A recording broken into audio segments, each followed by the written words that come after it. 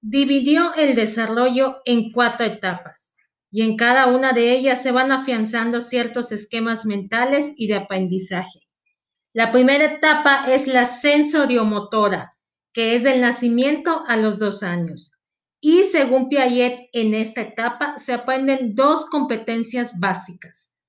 La primera es la conducta orientada a metas y se refiere a que el niño nace con acciones reflejas, como son llorar o son el poder succionar la leche materna. Y durante el primer año, el niño adquiere nuevas acciones y esto permite que al finalizar el primer año, el niño pueda iniciar y seleccionar secuencias de acciones que le permitan conseguir una meta. La invención de nuevos métodos para resolver problemas marca el inicio de la conducta inteligente. Otro punto es el desarrollo de la permanencia de los objetos. Este se va desarrollando paulatinamente. Del primero al 4 mes, si el objeto desaparece de la vista del bebé, también de su mente. De los 4 a los 8 meses, el niño buscará el objeto que llame su atención aún desaparezca. Y de los 8 a los 12 meses, el niño sabe que el objeto existe aunque no pueda verlo. Y ya es capaz de asociar movimientos del objeto de un lado a otro, si son visibles.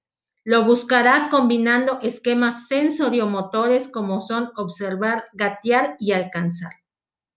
La siguiente etapa es la preoperacional, que es de los 2 a los 7 años. En esta etapa desarrollan una mayor habilidad para el empleo de símbolos, gestos, palabras, números e imágenes representando cosas reales del entorno. Dentro de esta etapa se da el pensamiento representacional, que es la capacidad de nombrar un objeto que no está presente. Permite al niño adquirir el lenguaje. También se da las teorías intuitivas, que se refiere a la curiosidad del niño por saber por qué y cómo suceden las cosas. Se aplica a la etapa preoperacional porque su razonamiento se basa en experiencias inmediatas. La siguiente etapa es el de las operaciones concretas. Esta se da entre los 7 a los 11 años. Y durante esta etapa ya se inicia la aplicación de la lógica y operaciones mentales, permitiendo abordar problemas en forma más sistemática.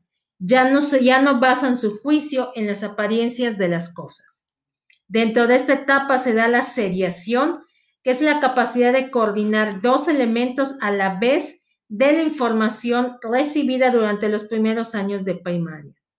La clasificación, que se define como la agrupación de cosas e ideas a partir de elementos comunes. Esta surge en la niñez temprana. Piaget describió 2 sistemas taxonómicos surgidos en los años intermedios de la niñez. Uno es la clasificación matricial y el otro es la clasificación jerárquica. Otro proceso es la conservación, definido como el entendimiento de que un objeto no se modifica a pesar de cambios superficiales de forma o aspecto. De los 7 a los 11 años, el niño aprende operaciones mentales que le permiten reflexionar sobre las transformaciones en los problemas de conservación. Entre los 5 y los 7 años se da la conservación de los números. Entre los 8 y los 10 años, la conservación del área y el peso.